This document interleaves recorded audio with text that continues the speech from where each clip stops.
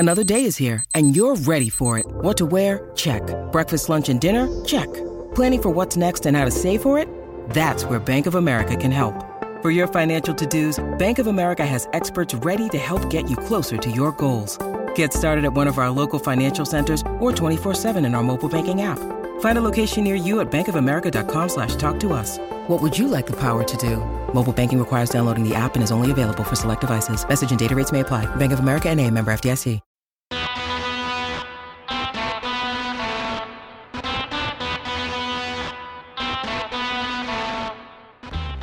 I am ready for Freddie today. Had a great night last night watching college hoops. I'm going to get into that. I love what Sir Charles had to say about that sanctuary city that is San Luis. And Calvin Sampson, you ruined it for him. Calvin Sampson, you ruined it. I was falling in love with one of your players, and then you just ruined it. I'm done with Indiana. Hell, I'm done with Indiana women's basketball. Don't At Me starts right now.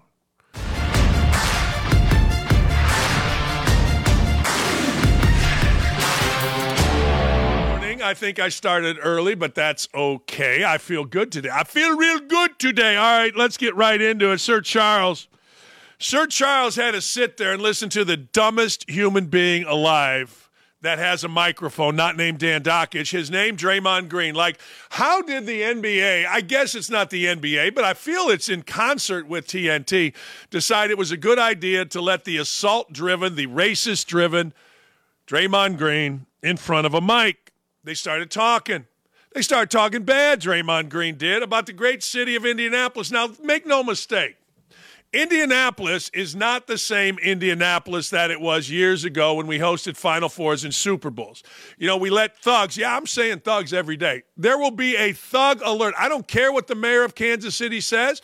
Hey, Ryan Clark said it was okay, and I've been calling white dudes thugs my whole life, so kiss my ass with that one. However, here's the deal.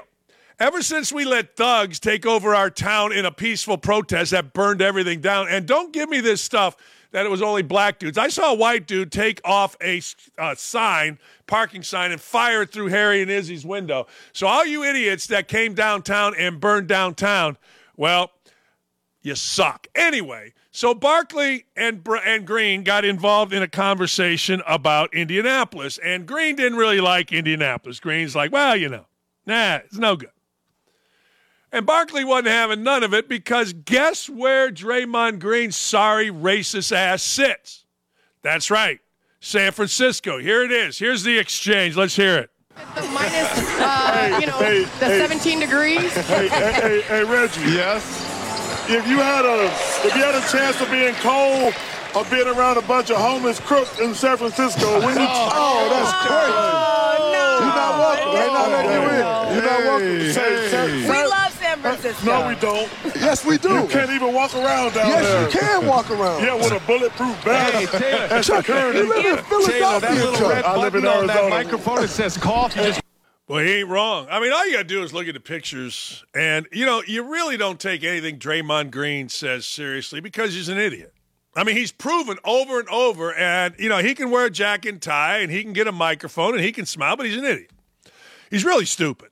And the fact of the matter is he comes into our town and he starts talking bad about him. Good for Barkley for standing up. And is Barkley wrong? I don't think so. All you got to do, well, I went to San Francisco a few years ago. I had a pretty good time, but right there by the ballpark, my God, what are we doing? I felt like I got shot up with a needle just walking past. So good for Barkley, and Barkley is absolutely not wrong. In fact, I would say this. I can't sit here like I used to and tell you how great Indianapolis is. I used to. See, the thugs came in. They burned down our town. The mayor was allegedly incapacitated, allegedly couldn't function, allegedly maybe even in rehab. Didn't do anything about it. Told the police to stand down. The city hasn't recovered. You go downtown, we'll try to fake you out. Like we put boards up with basketballs and all kind of stuff. But you're not faking anybody out. Thugs came in, burned our city down, and I swear to God, if they have a chance to do it again, they will because our mayor is milquetoast. But it used to be awesome, and everybody knows it. You go to Nikki Blaine's, all these clowns go to Nikki Blaine's, they go downtown. downstairs, smoke a cigar. It's nice. You can walk around. This, ladies and gentlemen, is San Francisco. San Francisco is a function of the Democrats wanting to do everything wrong. Defund the police. Homeless everywhere. Give drugs out to people. I mean, it's insanity. It's Caligula out there in San Francisco. And good for Barkley for not standing by while a complete dumbass, and he is a dumbass. I mean, look, this isn't just because of San Francisco or Green criticizing Indianapolis. This is just Draymond Green being on the broadcast is a symptom of what's wrong with the NBA. We celebrate thuggery. We celebrate jackassery. And the All-Star Game was the perfect place for it. I mean, we got guys that wouldn't go hard. We got guys that think, well, you know what? It's just a break for me. It's just a break. Really? Is it a break so you can walk up and down? Is it a break so that people that spend hundreds of dollars on tickets, is it a break? Of course it's not. But you know what?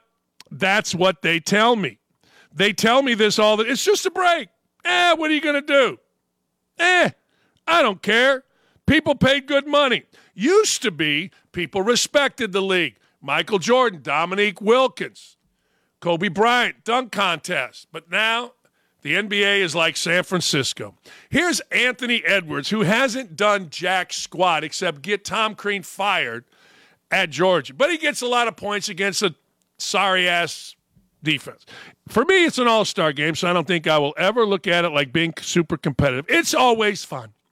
I don't know what they can do to make it more competitive because you're an uncompetitive prick. That's why, Anthony Edwards. It's always fun. I just got to have fun because we got children in the NBA in men's bodies making men's money, and then 10 years from now, they'll all be broke and will go away. But I don't know what they can do to make it more competitive. It's a break. I don't think nobody wants to come here and compete. All right. I mean, because you guys compete super hard for so long. No, that's what sucks about the NBA. It is. It's what sucks about the NBA. Look, the NBA went downhill when nobody, like LeBron James and these current cast of clowns, wanted to participate in the dunk contest. When you got Michael against Drexler, you got Michael against Dominique, you got Kobe in there, you had awesome stuff people wanted to watch. Now, who are we watching? Matt McClung? All right. We had to throw a woman, that lady, what's her name, against Steph Curry, and that's the highest rated part of the entire All-Star game according to the Nielsen ratings because these guys are idiots. I mean, they just are. I mean, look, I would be. You give me 21 years old. You give me more women. You give me staying in luxury hotels. You give me 16 little white guys hovering around me going, oh, Dan, you're so cool. I'd be an idiot. And then throw the big cash on it, I'd be a stone idiot. So I don't blame Anthony Edwards and the rest of the clowns for not respecting the league. How can they?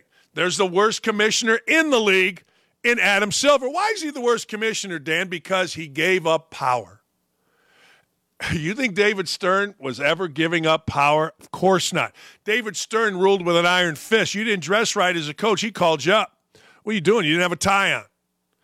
Adam Silver is, he's a symptom of the new disease. Let's let the players do what they want. When you let players do what they want, it never ends. We're not going to compete in an all-star game. We're not going to compete in a dunk contest. Dunk contest is just a bunch of idiots trying to look cool when they miss dunks. I digress. We don't want to play 82 games. We want to play 58. No, we want to play 62. That's too many. No. And Adam Silver, all the while, with his mealy-mouthed face, is sitting there giving into all of it. You never give in to players. Players are idiots. I don't care whether it's college. I don't care whether it's the pros. I don't care whether it's Little League. Players, I was an idiot. Players are idiots. Don't give in to them. You know, it's really funny. Some guys can get away with criticism, and some guys don't. I'm not the biggest Bob Ryan fan. Like, I don't care one way or the other about Bob Ryan. I really don't. I mean, he's an old guy, and these old guys like Feinstein and Bob Ryan, when you talk to them, they always talk about themselves. Like, I talked to my boy Feinstein, and my boy Feinstein always has to bring up how Bobby Knight, I'm like, you were there 9 months out of whatever. What's his face is the same thing. Well, people are mad. People are mad at Bob Ryan.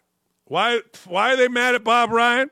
Not because he brings the worst turkey neck in the history of television or somehow, some way, he's never cleaned his teeth. That's not why they're mad at Bob Ryan, although they could be. I am. When I see him on TV, I look away. I mean, just put a toothbrush to those teeth, a little whitener. Look, they got dentists. You know, I'm sure you're making a little bit of money doing round the horn. Just take a little bit, put it on the side, and go get a little whitener. Anyway, I digress.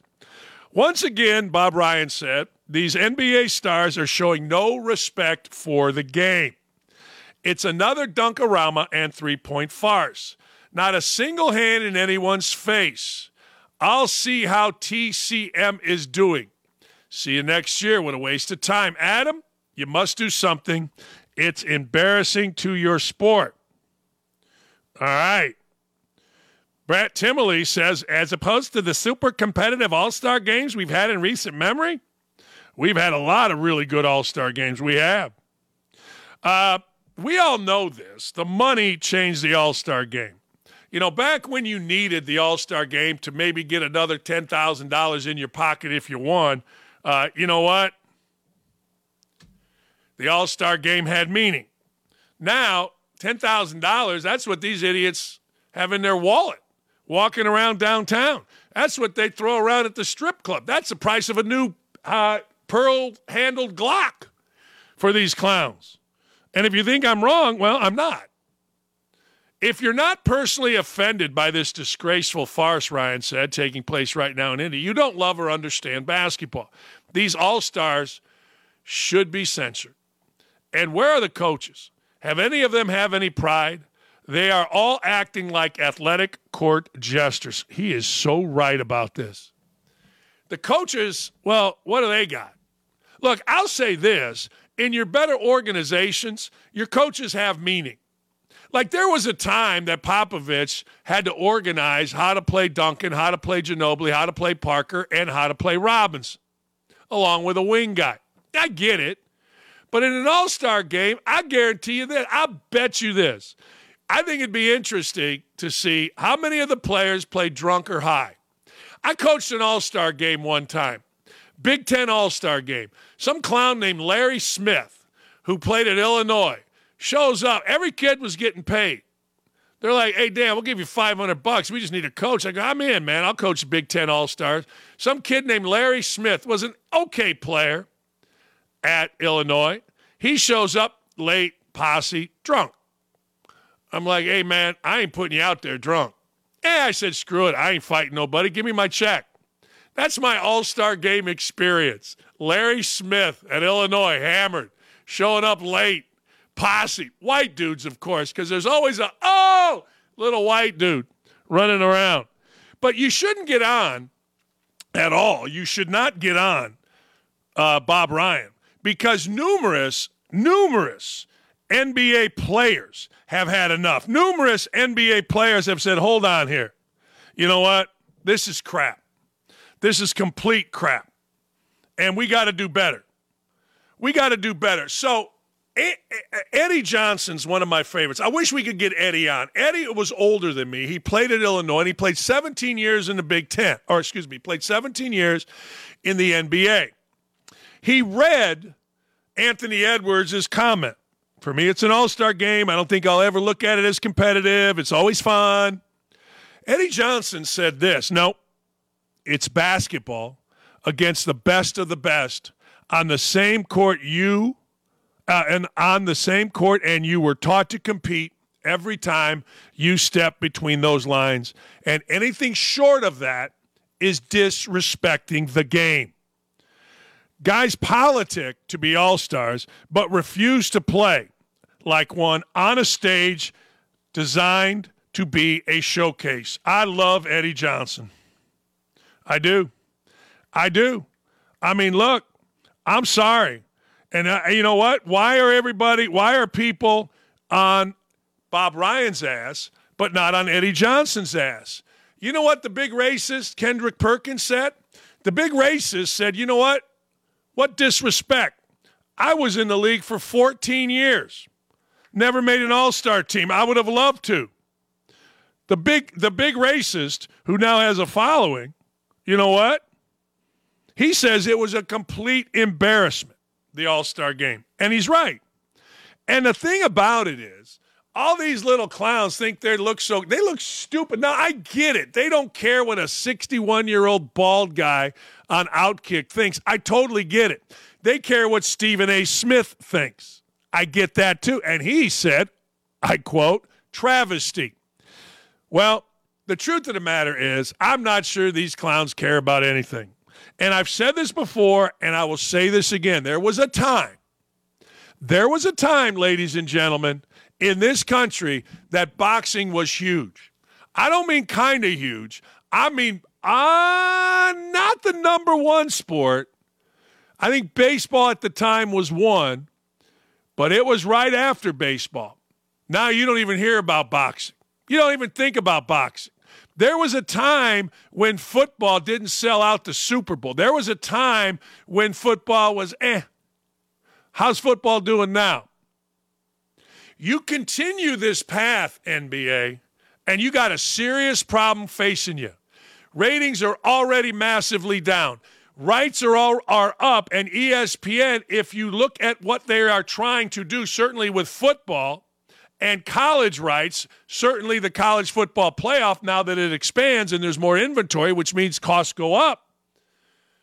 What's ESPN going to do?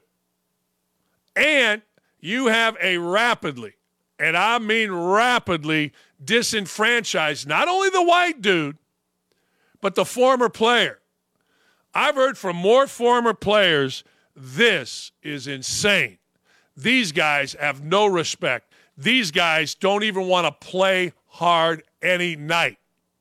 Now, it's a familiar lament with the NBA, but Jordan, Magic, Bird, Isaiah, others changed it. They made it must-see. Why? Because they participated. Nobody ever said Jordan, Bird, or Magic, Isaiah didn't play hard. You went to go see Jordan, Bird, or Magic, you knew you were getting a show. No one ever had to listen to Jordan, Bird, or Magic talk about politics. They did, not Jordan. They did, but in a way, and don't give me this gracious crap, they did it in a way because they understood everything we do affects our bottom line, which is the league. Isaiah wasn't afraid to speak up. Magic wasn't afraid to speak up. Bird wasn't afraid to speak. They weren't afraid to speak up, but they had a coolness about them. They had a respect about them.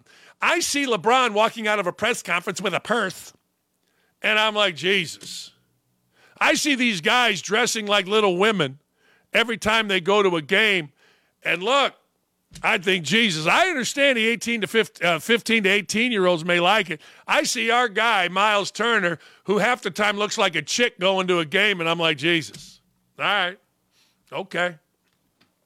NBA's got a problem. And it is not just old white guys. Not even close. Not even close. Got a serious problem when former players are now calling it out. When the David Aldridges of the world are calling it out, you got a problem. You got a big problem. You do. I think anyway, but what do I know? Well, I know everything. At least I'll tell you I know everything. I just get so tired of the clown act. Dan, turn the channel. I do.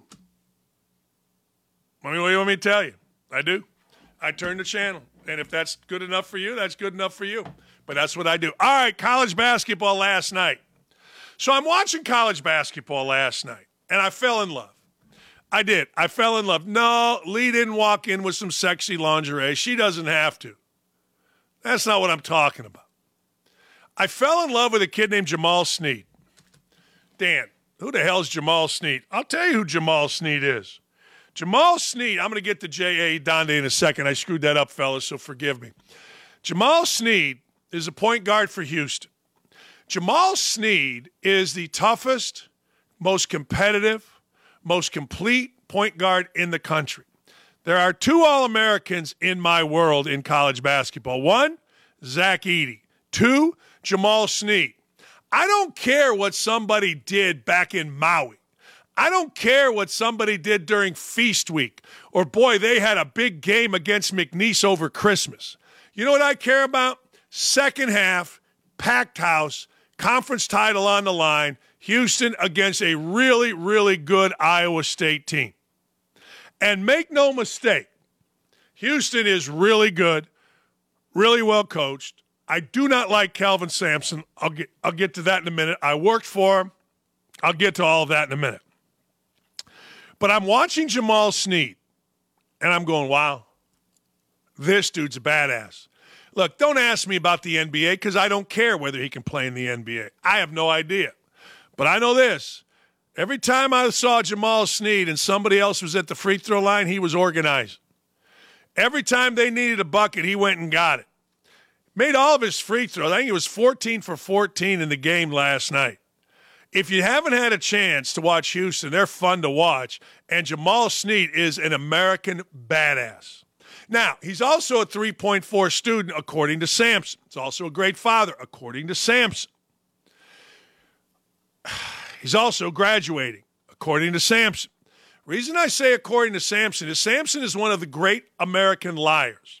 Here's where it got ruined for me last night with Jamal Snead. After the game, I think it was on SVP, Sampson started talking about he represents everything that we are. Now, you got to understand something. Kelvin Sampson is the lyingest, cheatingest, worst thing about college basketball, maybe in the history of college basketball. And when he was lying and he was cheating back at Oklahoma and at Indiana, he was saying the same thing about his program. They represent who we are. This is who we are. He's one of the great frontmen. Like national writers like Mike DeCourcy, who I absolutely cannot stand and don't have respect for. It's not that I can't stand, I just don't have respect for him. The reason I don't have respect for him is Sampson bought and sold Mike DeCourcy. He bought and sold him. DeCourcy came to visit. Sampson talked nice about DeCourcy, or to DeCourcy, gave him all the access. Second, Sampson and DeCourcy split up, and DeCourcy left. Sampson goes, I hate that asshole. It's exactly what he said to me. But Sampson's smart. So fast forward, he gets kicked out of Indiana, and people think, and DeCourcy included, think that, well, it was because of phone calls and texts. No, it wasn't. That was part of it. There was a lot more going on than that. We had dudes with guns. We had dudes smoking weed. There were payments to players. Every time, every meeting that Rob Senderoff, who's now the coach at Kent State, which is unbelievable in itself, because there's no other big dirtbag than Rob Senderoff, but dirtbaggery doesn't matter anymore.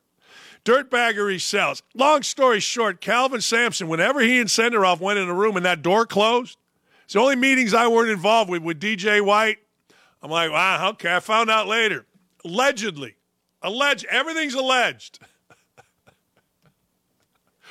Some cash. Sampson and this ruined it for me with Snead. I don't want this kid to be about what Kelvin Sampson's about. Kelvin Sampson, I'm sure, has done a great job with Snead in every area. But I don't care if Kelvin Sampson, and people will send me what he's doing for the poor, what he's doing here. That's great. That's all part of Sampson. There's a saying in coaching. If they think you get in the office at 4 a.m, you can sleep till noon. If they think you're doing all this stuff publicly, you can cheat, lie, and steal your ass off. Now, the world of college basketball, I heard a story last night. They talked about Sampson's dad, who I really like. So Sampson's dad tells Sampson, don't take the Houston Rockets job. You're a college coach. Yes. Sampson took the Houston job. His father passed away the next day. His father knew. His father knew what was coming in college basketball, where guys like Sampson that can cheat, lie, steal, and put on an unbelievable front. Well, guess what? He's coaching his ass off. I will tell you, would it surprise me if Kelvin Sampson entered the Hall of Fame? Absolutely not. The Hall of Fame is full of shit in basketball. It's the weakest, most ridiculous Hall of Fame. If you are a woman and you scored a bucket, you're getting in. If you're a foreign coach and you won the 7th division in Guam, even though that idiot guy Johnson, the congressman from Georgia, thinks Guam might tip over, I digress. You get in the Basketball Hall of Fame. So, of course, this clown is going to get in the Basketball Hall of Fame. despite the fact that he put 2 schools on probation. Am I bitter? No. Gave me a job. Did he try to screw me when I was interim coach? I don't know. I didn't pay any attention. I was nice to his kid. I kept Kellen on. I like Kellen. But that guy right there, oh, man. They smile in your face all the time. They want to take your place. They're backstabbers. Backstabbers. That's the OJs. Anyway, speaking of the Hall of Fame, if you are African-American and you are a writer, you will be in the Hall of Fame. If you are a woman and you are a broadcaster, Debbie Antonelli is getting some award for broadcasting. Anyway, so J.A. Adande, the Basketball Hall of Fame, the Naismith Memorial Basketball Hall of Fame is named J.A. Adande because he's African-American. Certainly not because of anything he's doing. And I'll tell you why I say this. The recipient of the Kurt Gowdy Print Media Award, an honor given to the journalist for written coverage in basketball. Now, you got to understand something about J.A. Adande. He defended the genocide of Muslims in China on ESPN. Here's this idiot, Adande. Who are we to criticize China's human rights records when we have ongoing attacks by the agents of the state against unarmed citizens, and we've got assaults on the voting rights of our people of color in various states in this country? So sports, I think it is possible, and it's necessary more than ever to just shut everything out if you are to enjoy the actual games themselves. Well, again, where can you choose that's free? And look at some of the other recent hosts of the games, including Russia and some other recent plays. It's very hard to find a country that isn't problematic when it comes to human rights, including here. Remember, we had athletes boycott going to Mexico City because of the human rights issues in the United States in 1968, most notably Kareem Abdul-Jabbar. I think we can bring attention to it. I think it's notable that we did have a Uyghur participant lighting the torch, and hopefully this will be used to bring attention to it. J.A. Adande compared, which we all found out was false. There was nobody criticizing voting rights. Get your fat ass off a couch, get an ID, and let's go. J.A. Adande, who doesn't even write anymore. Now, full disclosure, I have a niece that takes this class. And Adande, she loves. And that's good. That's great. It's wonderful. But he compares genocide in China to voting. He defends it. Now imagine if a white dude did that in the media. Holy hell. And I love to say that because it's always true. If a white dude did that in the media, you know what would happen? You know what would absolutely happen? The dude would be fired, probably shot. Sarah Spain would flop her big old things out and talk on TV. Adande would criticize the hell out of him. You know what I'm saying? It'd be unbelievable. But this guy, play that again. Play that first part again if you don't mind. It's unbelievable. Who are we to criticize China's human rights records when we have ongoing attacks by the agents of the state against unarmed citizens, and we've got assaults on the voting rights of our people of color in various states in this country? So sports, I think it is possible, and it's necessary more than ever to just shut everything out if you are to enjoy the actual games themselves. Well, again, where can you choose that's free? And look at some of the other He's just a dirtbag.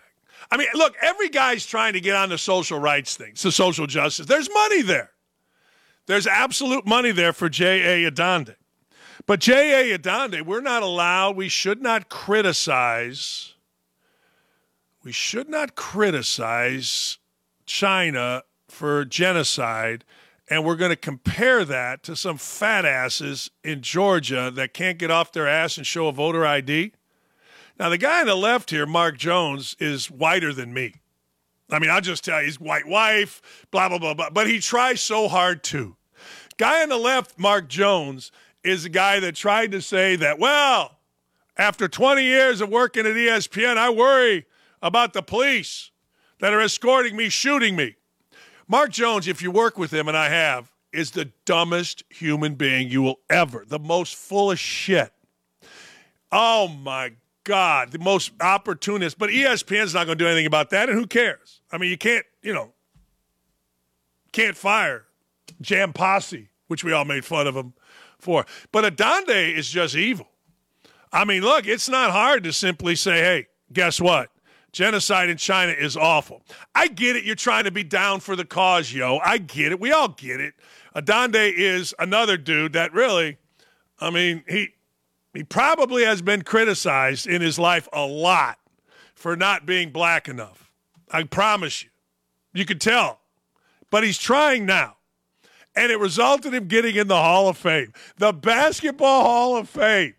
The National Basketball Hall of Fame is going to put a guy in that can't criticize genocide. Like, if this is 40 years ago, I'm cool because nobody spoke out. But now when people speak out, you're supposed to at least have some repercussions. Hell, I said I wouldn't go swimming with some hag, or I wouldn't go at it with some hag in a pool. Some hag professor from somewhere.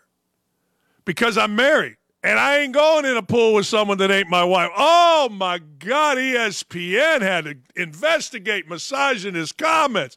Oh, my God, USA Today, little Danny Wolkin. Oh, the Indy Star ran 3 articles on it, more than they ran about a cop being murdered here in town. Because I said I wouldn't go swimming in a pool, wouldn't go at it. As the woman said, let's go at it in the pool. I ain't going at it in the pool. You ain't my wife. Rapey, they said. Okay. But J.A. Adonde, who literally can't criticize genocide and compares it to what? Who really has been persecuted because of voting rights? Who, J.A.? Oh, I love this show. I do. I'm sorry. I love this show. I hope they let me keep it. I do. Hey, Spags wants to be a head coach again. Didn't go well the first time. Steve Spagnuolo, who is all the rage right now as a coordinator, I don't blame him. Look, it's easy. Everybody wants to be a head coach. Everybody wants to be the guy. And here's the other deal. When your record isn't good, as Spags was not, well, you want a chance to get that off of your resume. You do. Like, people make fun of me because I only won like 56% or 57% of my games, and nobody cares that I lost my best player. Nobody cares. Nobody. And I don't blame them. So Spags, who really struggled as a head coach, well, he wants a chance, and I hope he gets it. However, this is what he said. Absolutely, I would want to. We're prideful guys in this business. I wasn't a success when I was at St. Louis. That's right. Although I think what gets lost, and this is what we do here. This is what we do. You hear me say it all the time about the injuries, right? You do. You hear it all the time. You hear me say it, and I'll never stop saying it. I think what was lost is that when we went from year 1 to year 2 in that second year in 2010, had we won the last game of the season, we're in the playoffs. And that's right. And every single coach has that. Now, I don't know where he came up. Oh, I guess in 2010 he was 7-9. So he'd have been 8-8. And hosting a playoff game against the Saints, it didn't happen. Then we hit the lockout. Things didn't go well, and we were gone. The answer to the question is yes, but I always follow up with this. If it never happens, and it's God will that I continue to do what I'm doing, I'm a blessed man. There you go. Spags was 11-41 in his career. 09, 010, 011, or 011, I guess. And then 17, he was the interim coach. 1-15, 7-9. You know what? He should have quit. 2-14 is last year in St. Louis. And then 1-3. So, you know, I hope he gets a chance. I'm sure that's racist. I do. I hope he gets a chance. I hope he does. I've told you this before. I've known him since we were at Bowling Green together. Spags was assistant football coach. I think I've told you this story. We were at Tim Dunn's house. I can remember. I'm at this party, and I don't like going to parties. So I'm in the bathroom. I'm like, how am I getting out of here? And I have a tendency, and it's not my most endearing quality, But I have a tendency, if I don't want to be somewhere, I just leave. And I don't tell my wife. I did it to Lee one time, and it almost cost our relationship. She was having a good time at this bar in Bowling Green. People started recognizing me in Bowling Green. I didn't really want to be there. I didn't want to bother her. I didn't need a bunch of goodbyes, so I left. Well, I did the same thing at Tim Dunn's party in Bowling Green. I left. I went home. Started watching film. Next thing you know, here comes my wife with Steve Spagnuolo and his girlfriend. My wife was unhappy. Spags was laughing. He goes, "What are you doing?" I go, "I'm watching film." He goes, "It's like April." I go, "I know, but I got to figure this out." He understood. But anyway, I always liked Spags. I did. I thought Spags was great. Lily Gladstone. She's the actress in Killers of the Flower Moon. Now, Killers of the Flower Moon, Nick reminded me I watched. And here's how he reminded me that I watched it. It's a 3-hour and 15-minute movie. Lee and I sat down, I don't know, like 2 weeks ago. I was all hepped up on pain meds, so I don't really remember it. But I remember this. I'm thinking, damn, it's 2 hours. So we hit the little button on the TV, and it's still another hour and a half to go. So Lily's doing what J.A. Adonde and Mark Jones is trying. She's trying to get involved because she's Native American, and we're supposed to care about what little actress girl does. Look, just get on the casting couch and get yourself another job and shut the fuck up. I'm tired of Hollywood. I'm tired of everything about Hollywood. I'm tired of these little actresses, but let's get into this. Honestly, you could hold both teams accountable. Shut the fuck up. The 49ers are based on the California Gold Rush, was an incredible time, which was an incredibly brutal time for California Indians. Yeah, that's fine. And then the Chiefs. There are ways that you can interpret the name Chief. It's not just the name that bothers me. It's hearing the damn tomahawk chop. We'll do it for you, baby. I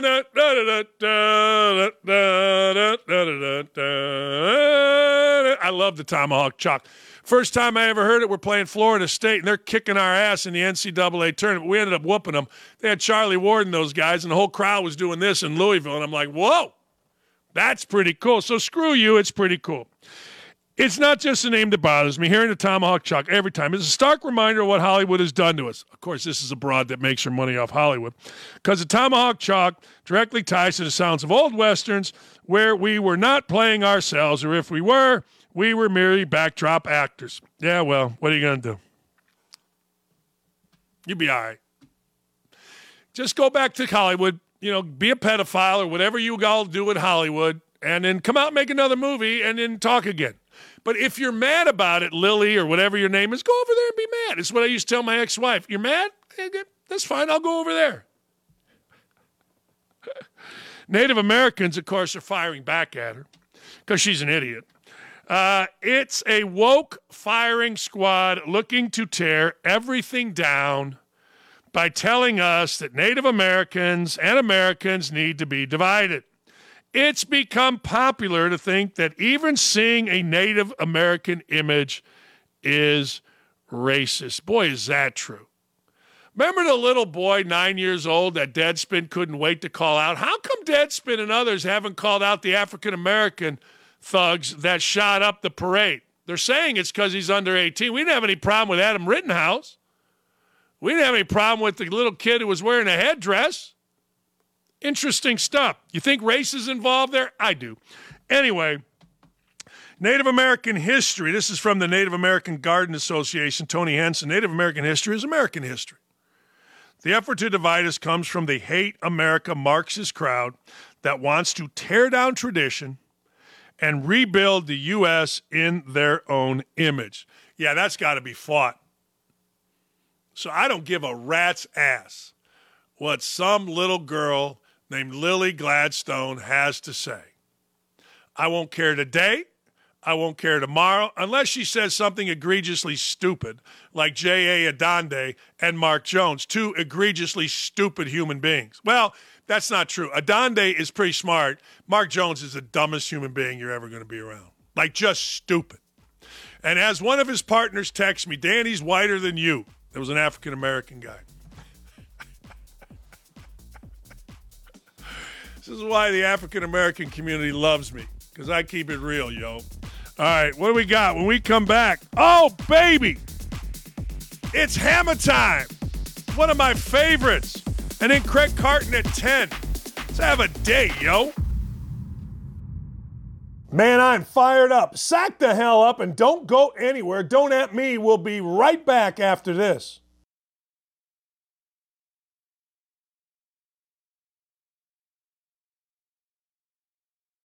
When you need mealtime inspiration, it's worth shopping Kroger, where you'll find over 30,000 mouth-watering choices that excite your inner foodie. And no matter what tasty choice you make, you'll enjoy our everyday low prices, plus extra ways to save, like digital coupons worth over $600 each week. You can also save up to $1 off per gallon at the pump with fuel points. More savings and more inspiring flavors make shopping Kroger worth it every time. Kroger, fresh for everyone. Fuel restrictions apply.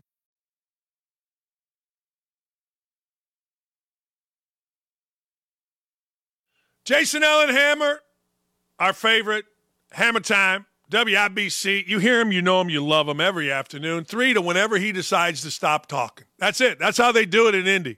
When Hammer and Nigel, it's the Hammer and Nigel show, and you can download their app and you can listen every day, but their contract says we'll go to 3 till whenever, and don't at me. That's it. Hey, HT, there was a little controversy, a little cold in Indy. Some people are bitching, whining, and moaning. I love that Charles Barkley stood up for Indy during the All-Star game.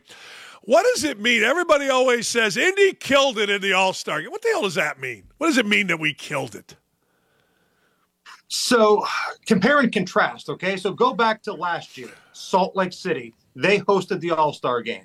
So let's compare and contrast this year's All-Star game to last year's All-Star game. In Indianapolis, even though it's cold, like Salt Lake City, everything is connected. There are walkways, there are basically bridges that you can walk across. Everything's covered and everything's connected in downtown Indy.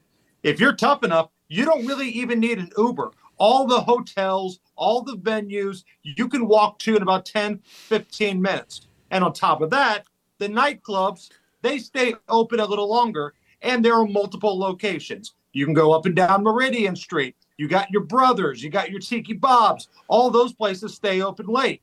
Then, if you do feel a little sassy, you can hop your fat ass in a cab, go to Broad Ripple, where it's kind of Indy's version of Bourbon Street down there. That's where a lot of big events were taking place. So you got options. Salt Lake City, the bars closed at 9 o'clock. So if you're asking how did Indy kill it, all we can do is go by what happened previously. The city was decorated. Everybody gets into it. There's civic pride about it. Everybody was wearing gear. To me, that seems like Indy killed it.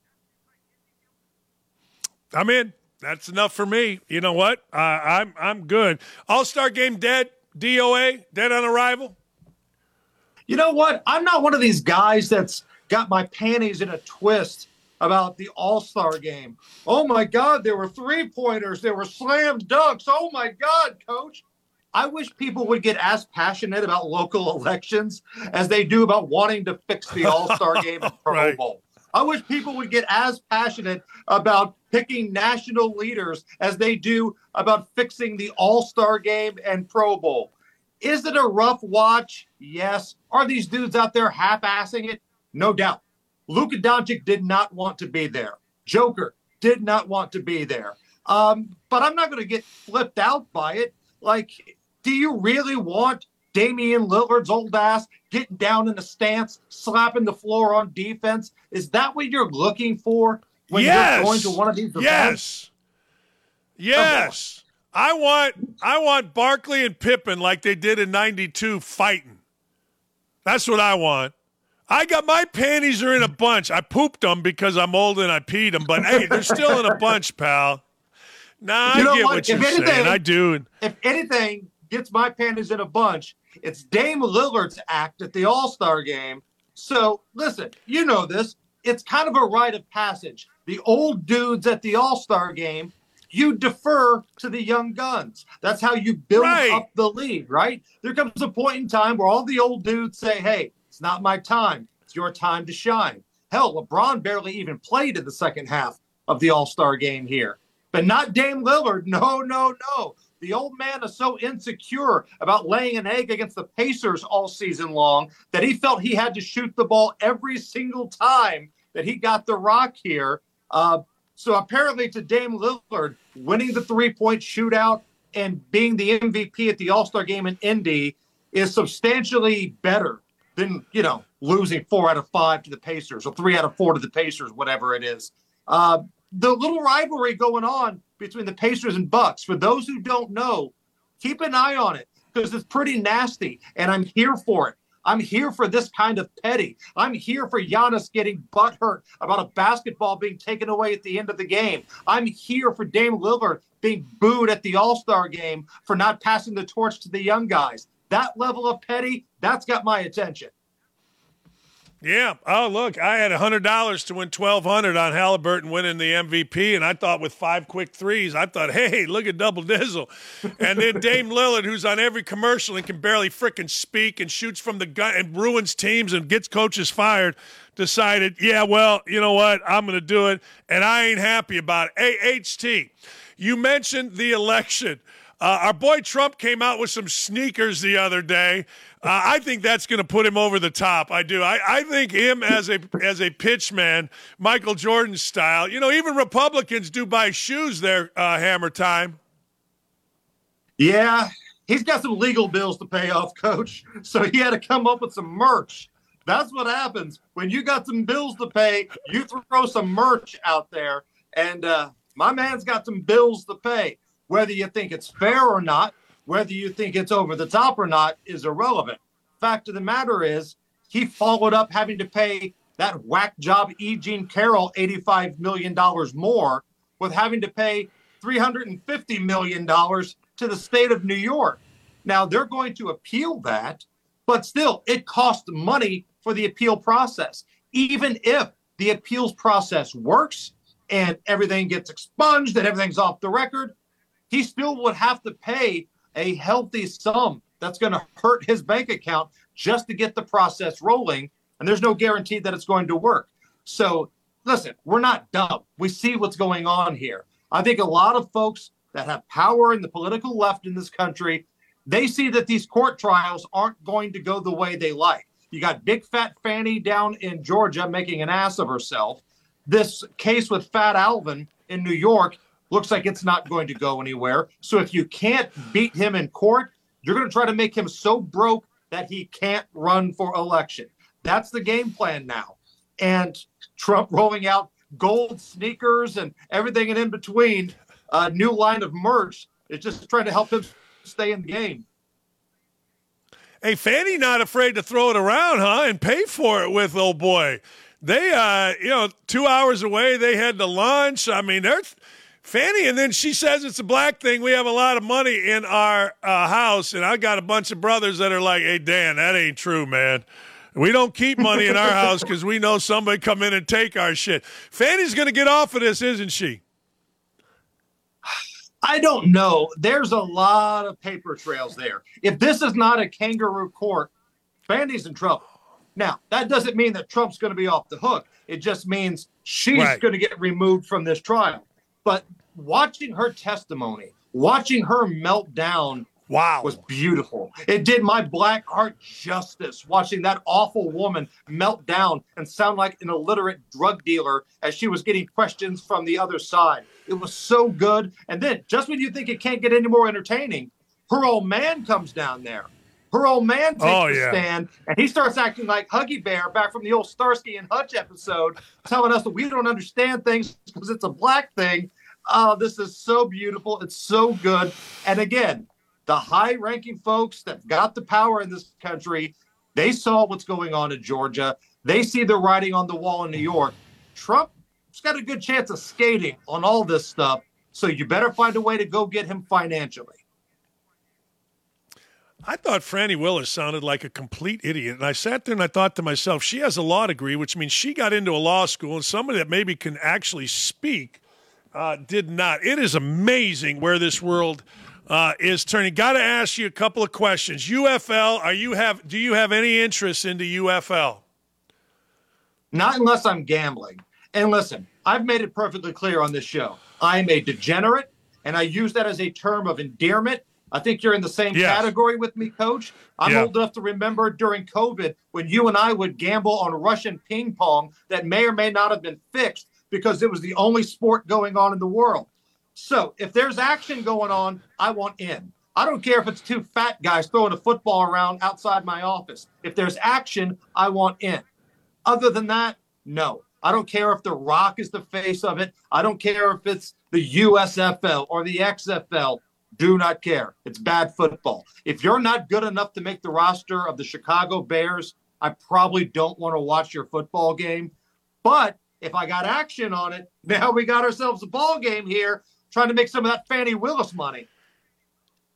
You and I should come up with a list of people we're tired of seeing.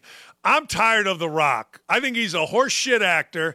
I think he's a phony, and I just don't like him. I'm just tired of him. You got anybody that you're like, and I'm kind of tired of the Mannings. I've had enough of the Mannings. I think these two little frat boys, I get it, everybody laughs, but I've had enough of the Mannings and I've had enough of Rock. Anybody on your mind or your radar? Man, I need to really sit down and think about it. I don't want to give my official answer right now because this is a great question. If I get invited back, I'd love to have some time to think about this because I think there are categories. There are categories of politics. There are categories of sport and categories of pop culture. There needs to be like a freaking award show of the people you're tired of with the different categories and presenters. I think you and I may be on the same page or maybe not.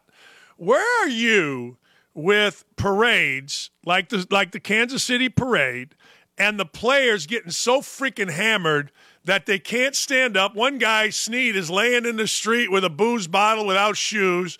We saw it with Brady, who can barely walk. Ovechkin, he was on a 20-day Russian bender, whatever the hell he's from. Where are you at with not the drinking on the parade side? I'm talking about getting so smashed you can't speak or stand up during the parade. I don't really have a problem with it because it feels like most parades, whether it's out there on the float or somebody in the stands, that's how it works. Think about the big parades this country has, right? You've got Super Bowl celebration parades, like you mentioned. All right. You got the Mardi Gras parade. Takes place down in New Orleans. Boy, you want to see the World Series of drinking, check that bad boy out. The Indy 500 parade here in Indy. While it's not as rowdy as Carb Day or the 500, there may be some folks that have been overserved lining the streets for that a little bit. Not to the point that it's, Mardi Gras or a Super Bowl parade, but St. Patrick's Day, everybody has a St. Patrick's Day parade in their town where I think you're only allowed to attend if you're sloppy, falling down drunk. So the drinking part doesn't bother me. I just don't want them driving home. I got a kid that drives. I don't want them driving home. No excuse for that. Get your fat ass in an Uber, get into a Lyft, get into a cab, have a fat guy carry you on his back, do something, just don't drive. Let me ask you before I let you go, is there a chance Big Mike is going to be the Democratic nominee? And if so, how big a chance? Man, that was my long shot that we placed, bets on friendly around the office a while back. Because if you remember, the DNC, the big convention, was supposed to be in Georgia this year. But last minute, they moved it to Chicago. Very interesting. Why would they move it to the state of Illinois and the city of Chicago, a place they've already got on lockdown? Why not keep it in a swing state? Because my theory was old man Biden's going to take those hairy legs and walk his 82-year-old ass into a nursing home, and they're going to be scrambling to pick somebody. And they'll change all the rules.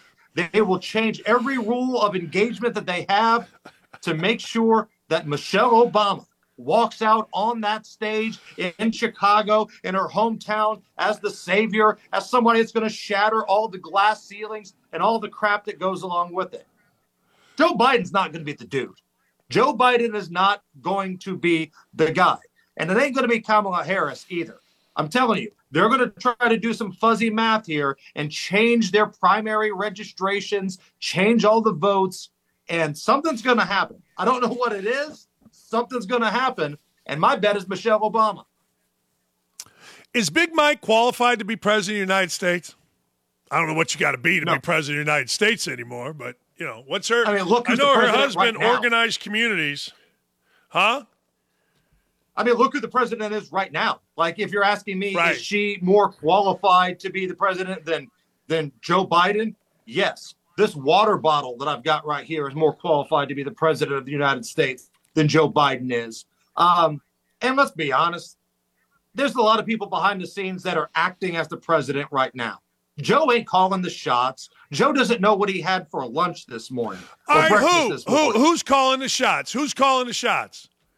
To me, I think it's a combination of Susan Rice, who used to be the advisor for the Obamas. I think the Obamas have their hands in this as well. I think Anthony Blinken has also got his hands in this. There's not one person pretending to be Joe Biden. There's a group that collectively is Joe Biden right now. And I think it's the Obamas. I think it's Susan Rice. I think Blinken has a hand in it as well. Hey, Big Mike, we need you on stage. Come on, let's go. I love calling her Big Mike.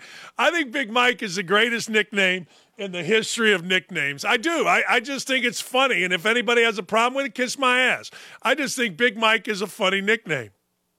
To me, if we're going greatest nicknames of all time, the Big Unit. How would you like to be Randy Johnson and nicknamed the Big Unit? Like, that's an awesome nickname to have, right?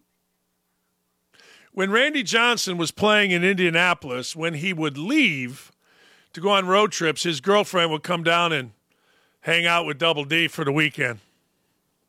Oh, it's a true story. Okay. Yeah. Well, I don't know what to do with I don't think his nickname.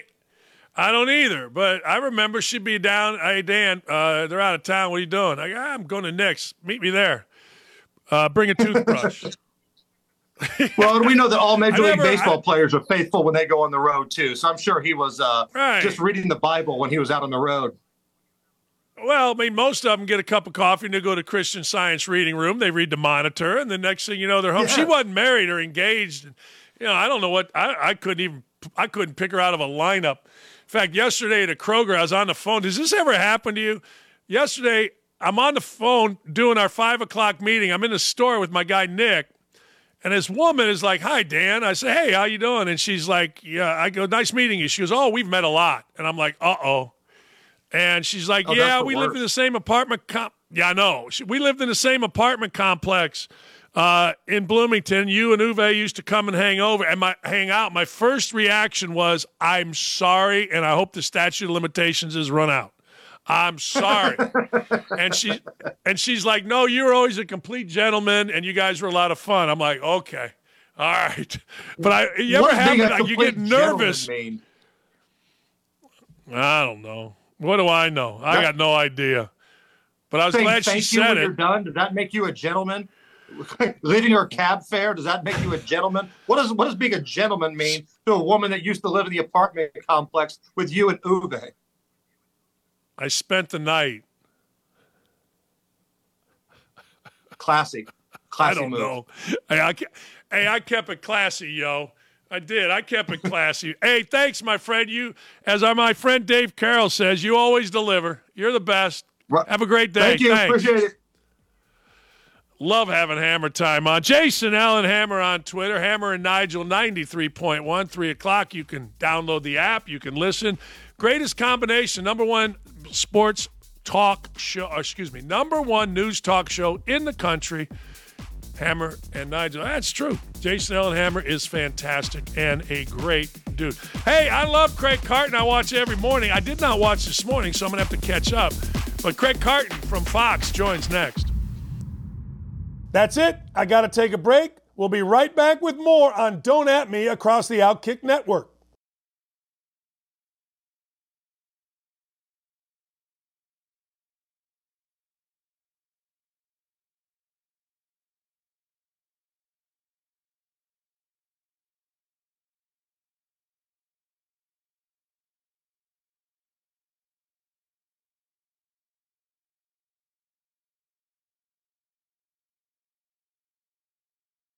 I'll wait on Craig Carton, but that's okay. Hey, did you know this? Did you know Caitlin Clark is only 99 points shy of Pistol Pete Maravich? Now, you got to understand something. I'm Serbian. half Serbian, half Polish. My dad, 100% Serbian, and Pistol Pete will always be the guy. Like, if you are a basketball player, I want you to think back to this. Pistol Pete's ball handling videos were out of this world. Nobody, and I mean this sincerely, nobody that I've ever seen is able to do what Pistol Pete Maravich could do with a basketball. I'll also say, Caitlin Clark reminds me of Pistol Pete. Caitlin Clark looks like Pistol Pete. Caitlin Clark plays like Pistol Pete. Caitlin Clark has a flash, a panache, a style about her that reminds me of Pistol Pete. And I do not say that lightly. I do not throw around Pistol Pete lightly. There's two Pistol Petes in my life. One was Pistol Pete Maravich, and one was Pistol Pete Turgovich. Pistol Pete Turgovich played for John Wooden at UCLA, won 3 national championships. Those two guys were my idols growing up. Turgovich played on the best high school team in the state of Indiana, East Chicago, Washington, state champs, 1972. Junior Bridgman, who now owns more Wendy's. I digress. I can go on Indiana basketball stuff for 672 hours, and guess what? You would never, ever, ever be bored with it. All right, I'm going to give you my top 5 college basketball teams, and this is unfortunate.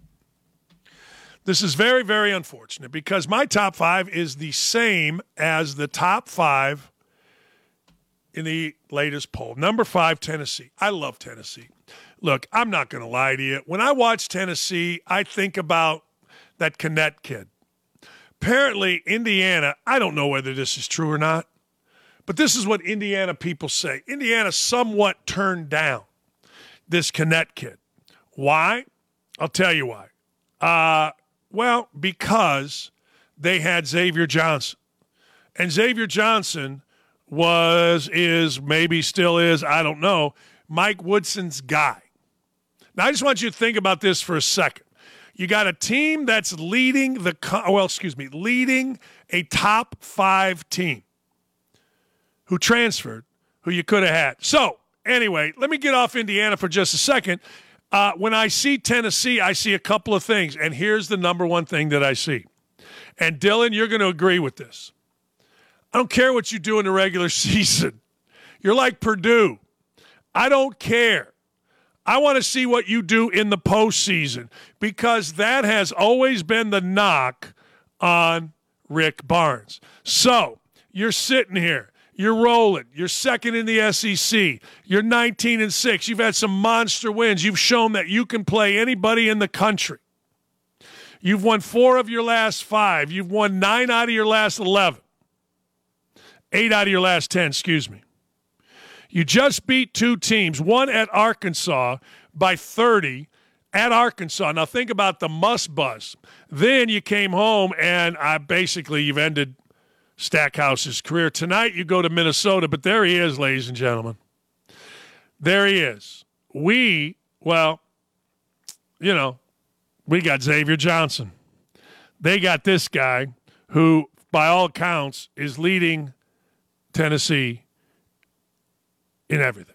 20 points a night, 4 rebounds, couple assists. Just stop it. Just stop it before my head implodes. And it is imploding, ladies and gentlemen, because it just gives me gas. Anyway, number 4, this pisses me off because I'm doing the same thing that these idiot writers are doing, and I don't like idiot writers. I don't like anything about them, particularly idiot basketball writers.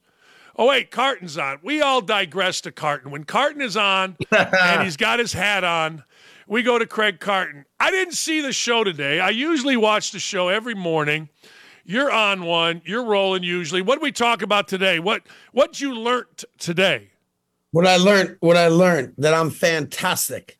Good. Nice. I was trying to figure out why NFL teams are so willing to let star players walk out the door and then they can never replace those players. So, for example, why would Tampa let Mike Evans go play football somewhere else, right? Why would the New York Giants let Saquon Barkley go play somewhere else? And I know Saquon Barkley's had injury issues, and, Tampa Bay's not going to win a Super Bowl with Mike Evans, because they're not very good with Todd Bowles and, even Baker coming back. I just don't understand why we spend all our time trying to find great players. Then we have great players, and then we let those great players go play somewhere else. Like, I don't get it. I never understood that. And I don't understand why teams are so willing to do it. This is why I like you, and I don't know you, but I like watching you because I have this conversation, and you may disagree with this, but I have this. I'm a lifetime Cub fan. I grew up in Gary, Indiana. Every night after school, or every day after school, I'd come home, and the Cubs would be on in the afternoon. So I'm a lifetime Cub fan. So they win the World Series, and then immediately they dismantle. So Rizzo gone. These guys, and I'm saying to myself, why are we letting really good players go?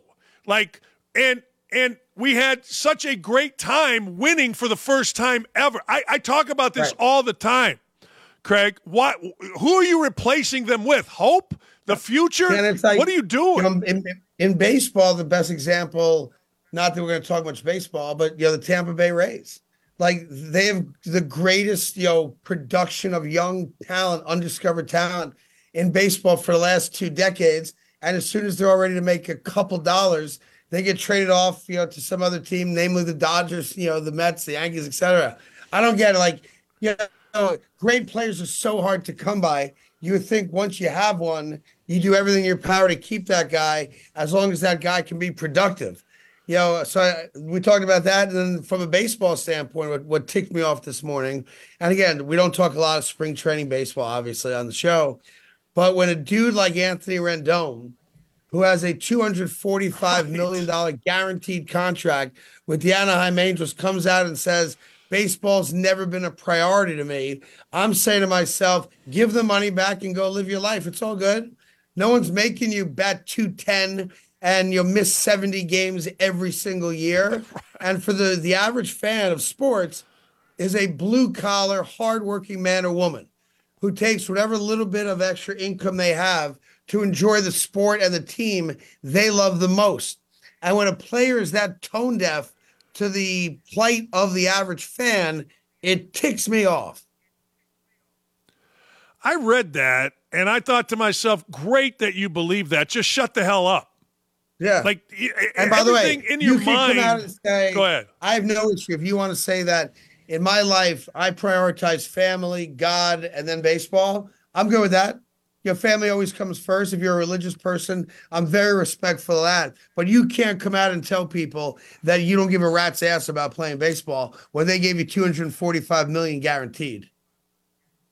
Gary Sheffield Jr. said it perfect on Twitter. He said, man, never has somebody said the right thing in an incredibly wrong way. Yeah. Because it's offensive. Right?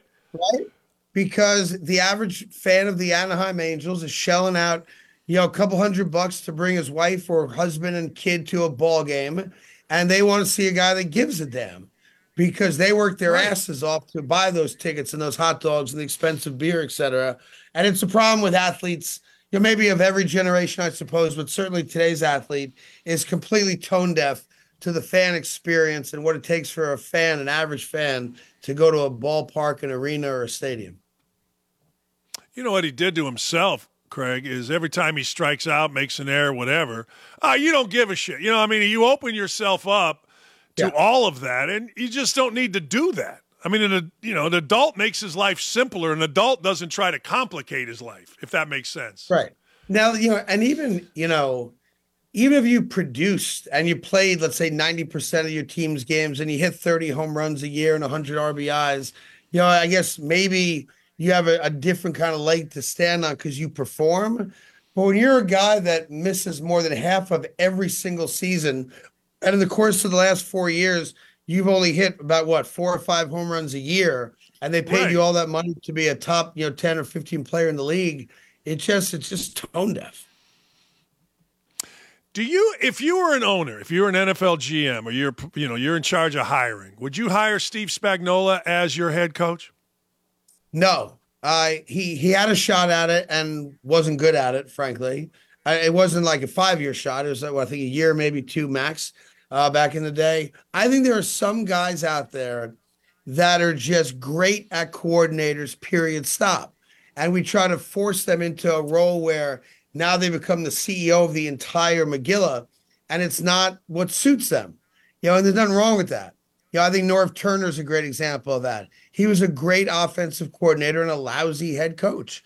And I think when it comes to Steve Spagnuolo, who's clearly going to go down now as one of the top defensive coordinators in the history of the sport, considering his success with the Giants, his success obviously now in Kansas City, that's good. That's enough. And I think you're going to find more people like Steve who can make a few $1,000,000 a year at what they're great at and just be great at it for a really long time. And I look back when you talk about, Spagnuolo, I wonder if you could rewind the clock a year. Do you think Eric Bieniemy would have left Kansas City for the Washington offensive coordinator job? I think in retrospect, I understood why he wanted to go out on his own to prove to the world that he's the biggest part as Andy Reid is. We all know better. So I understand from an ego standpoint and a career standpoint. But dude, make $1 million to $2 million every year with Patrick Mahomes as your quarterback and job safety, and retire when you're 60 years old with millions of dollars in the bank and a whole bunch of rings on your fingers, or go out to Washington, fail miserably for a lot of reasons, not based just on your own merit, and maybe you don't get that job ever again. I see it in radio too. People think for some reason that there's something wrong with being successful in a smaller market, let's say. So you're never going to make $10 million a year or whatever, millions of dollars a year. But man, you could have a 30-year career being the best talk show host in Indianapolis. There ain't nothing wrong with that. And I do appreciate desire and want to prove to the world and yourself that you can do it in a bigger market and make more money. But man, I'd rather be employed, making $150 than unemployed with a contract that would have paid me double. Let me ask you, if you're the Bears, what are you doing? If I'm the Bears, what am I doing? Great question with Justin Fields. It's funny. I saw Justin Fields have some moments, not enough, had some moments when DJ Moore became, his go-to wide receiver. My issue is that I don't know how good I don't know what the quote unquote ceiling is for Justin Fields. Like, we live in a world where the NFL is a passing league, and he hasn't thrown for 3,000 yards yet in a passing league. So I'm concerned about that. And I don't know if I can give Justin Fields my fifth-year option and pay him $30 million for that fifth year if he's going to be an average quarterback. So I'm a big believer in kind of kicking the can down the lane a little bit from a financial structure standpoint and bring in one of these quarterbacks, whoever you think the best guy is, whether it's Caleb or Drake or whomever. I'm not going to claim to know because I don't. And kick the quarterback salary down the lane for another 3 years. The question is, what do you get for Justin Fields? You're going to get a lot more by trading the first pick overall than you're going to get for trading Justin Fields. So I think it just comes down to, do we think a new offensive coordinator and the ability to add 3 or 4 more new starters on both sides of the ball changes the entire dynamic for Justin Fields? I don't know that it does. It's one of those weird things where I saw glimpses where I was like, wow, that kid can throw the ball. That kid's a quarterback. And then I saw enough games where I'm like, wow, he's a really good running back who can throw the ball once or twice a game. I think it's a very tough decision. I think he gets traded because I think there's 3 or 4 teams that will give Chicago a significant amount of picks or players to go get him, whether it's the Patriots, whether it's the Steelers. I don't think he goes to Vegas because why would you want to reunite him with Luke Getsy, right? It didn't work in Chicago. Them together in Vegas just doesn't work. So I don't think they're on the table. I think Atlanta makes sense. So I think there's enough teams where they could get something in return. Where are you at? Ovechkin, different guys. Now it's Mahomes, it's Kelsey, Brady did it. Where are you at with guys getting so hammered at parades and in celebrations that they could barely stand up? Where are you at with that? I'm a lot of things, but I'm not a hypocrite. I've been in that spot. I've been in that spot. And I can tell you this. None of my teams have really ever won a championship in my lifetime other than the New York Mets back in 1986. All right. And now I've become a fake Yankee fan, so I can't count the Mets as my team. It's a long story, maybe for another day. If the New York Jets or the New York Knicks won a championship, I promise you, I'm going to be that guy. So I am not passing judgment on celebrations and getting inebriated because I know exactly what I'd be doing, and I am not a hypocrite. In 1987, we won the national championship in Indiana. I know all about it, the Keith bus. Smart. I'm well aware. Yeah. I missed the bus the next day. I got so hammered, I was in the back of a squad car. A judge got me out. Craig Sager and I were in a chair throwing contest. He broke a window. He was freakishly strong. I ran through a kitchen, hid in my bed. I'm a grad assistant. I missed the bus. Me and Murray Bartow come out with our bags. The bus is taken off, and I fall in the bushes. I paid a cab driver $20 to beat the bus. So I'm all for celebrations. I'm with you. I can't say that it's bad, right? I will not be a hypocrite because that's my story, winning a national championship. Yeah, and if Derek Coleman makes a couple free throws, you never have that celebration. A lot of ifs, brother. A lot of ifs. If the dog didn't stop to take a dump, he'd have caught the rabbit, brother. Hey, no doubt. Are you? No doubt. I know we're Fox. Fox, all that stuff. Are you watching the UFL? Yeah, I mean, I can't say I'm going to be emotionally invested in it, but I'm going to watch it because it's football, and I'm going to watch guys to see if anyone stands out that I'd like to see in the NFL. I think it's smart for the two leagues to merge, for sure. I don't think there's just room, and historically speaking, two leagues are not going to be ultimately successful. So I think going to one league is really smart. I think they'll promote it and market it in a really smart way. Listen, it's not going to be what the NFL is, and nor is it expected to be. But if we can find, I think the big picture for the UFL, which would be interesting to me, right now the SEC is kind of like the NFL minors, right? Most guys come out of the SEC. Obviously, you can look at other conferences, but the SEC's king. So to me, if the NFL is supportive of the UFL, and we can give guys an opportunity to play beyond college who may not be NFL ready just yet, an opportunity to play against other guys of that ilk, I think for us as fans, it's good. You create a talent pool that will make it into the NFL one day. And for all the first round picks that we get to watch, and we treat like heroes from high school to college to the pros, there are more rock stars that play in the NFL that come outside the first couple rounds than come inside the first couple rounds. So there are diamonds in the rough. And I say that maybe I would have felt differently a few years ago, but I have a son that plays college football at a Division III school in Iowa. So there's kids that I've seen him play against and even with that you're like, wow, maybe that kid, if given the right opportunity, could make it to the NFL. So I think my opinion's changed just as a parent of a kid who's now playing Division III football in college. That, I'm not saying my son is that kid, but I've seen kids where I'm like, wow, that kid is 100% a D1 kid. Why is he playing D3? And maybe the UFL provides opportunities for kids like that aren't household names. That's kind of funny. My stepson played at Allegheny College, and I used to see kids, and I'd text Chris Ballard, the GM of the Colts, like, hey, you got to check this kid out. Because NFL guys come from everywhere. I mean, we've seen, they just do. So you see a kid and he's just different. You're like, holy crap, I don't give a damn what level this is. This kid's damn good. And the three guys I always point to, and it's somewhat cliche here, is, when a guy like Josh Allen comes out of high school and sends out 1,000 letters to colleges across America, and 999 of them don't give him a second look, and he's got the prototypical body, like my kid's 5'9". He's not going to get drafted as a quarterback or looked at as a quarterback. And he was MVP of the IMG camp.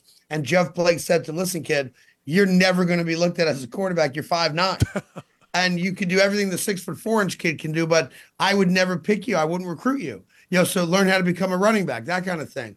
And when a guy like Kurt Warner's packing groceries and, has to go through the Arena League to get to the NFL, you recognize that 32 teams don't always get it right. And there are guys out there that are potential Hall of Famers that just need an opportunity to be seen. And that's why I love the Josh Allen story, the Kurt Warner story, in which they made a bad movie about. I know the guys like that.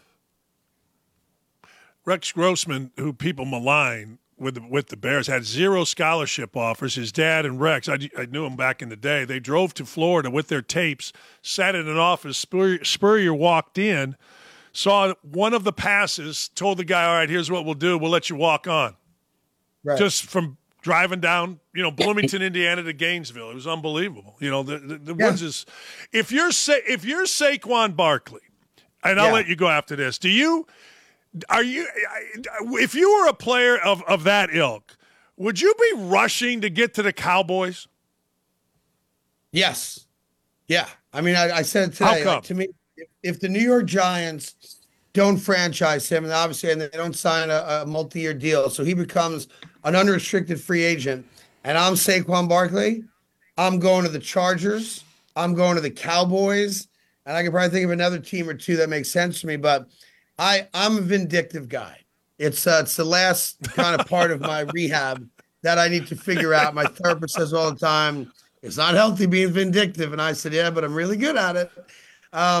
If the New York Giants let me go, all right, after what they did last year and the way they kind of held me out there for so long before they ultimately franchised me, 5 minutes before or after the Daniel Jones deal got done, I know the Dallas Cowboys are loaded to win.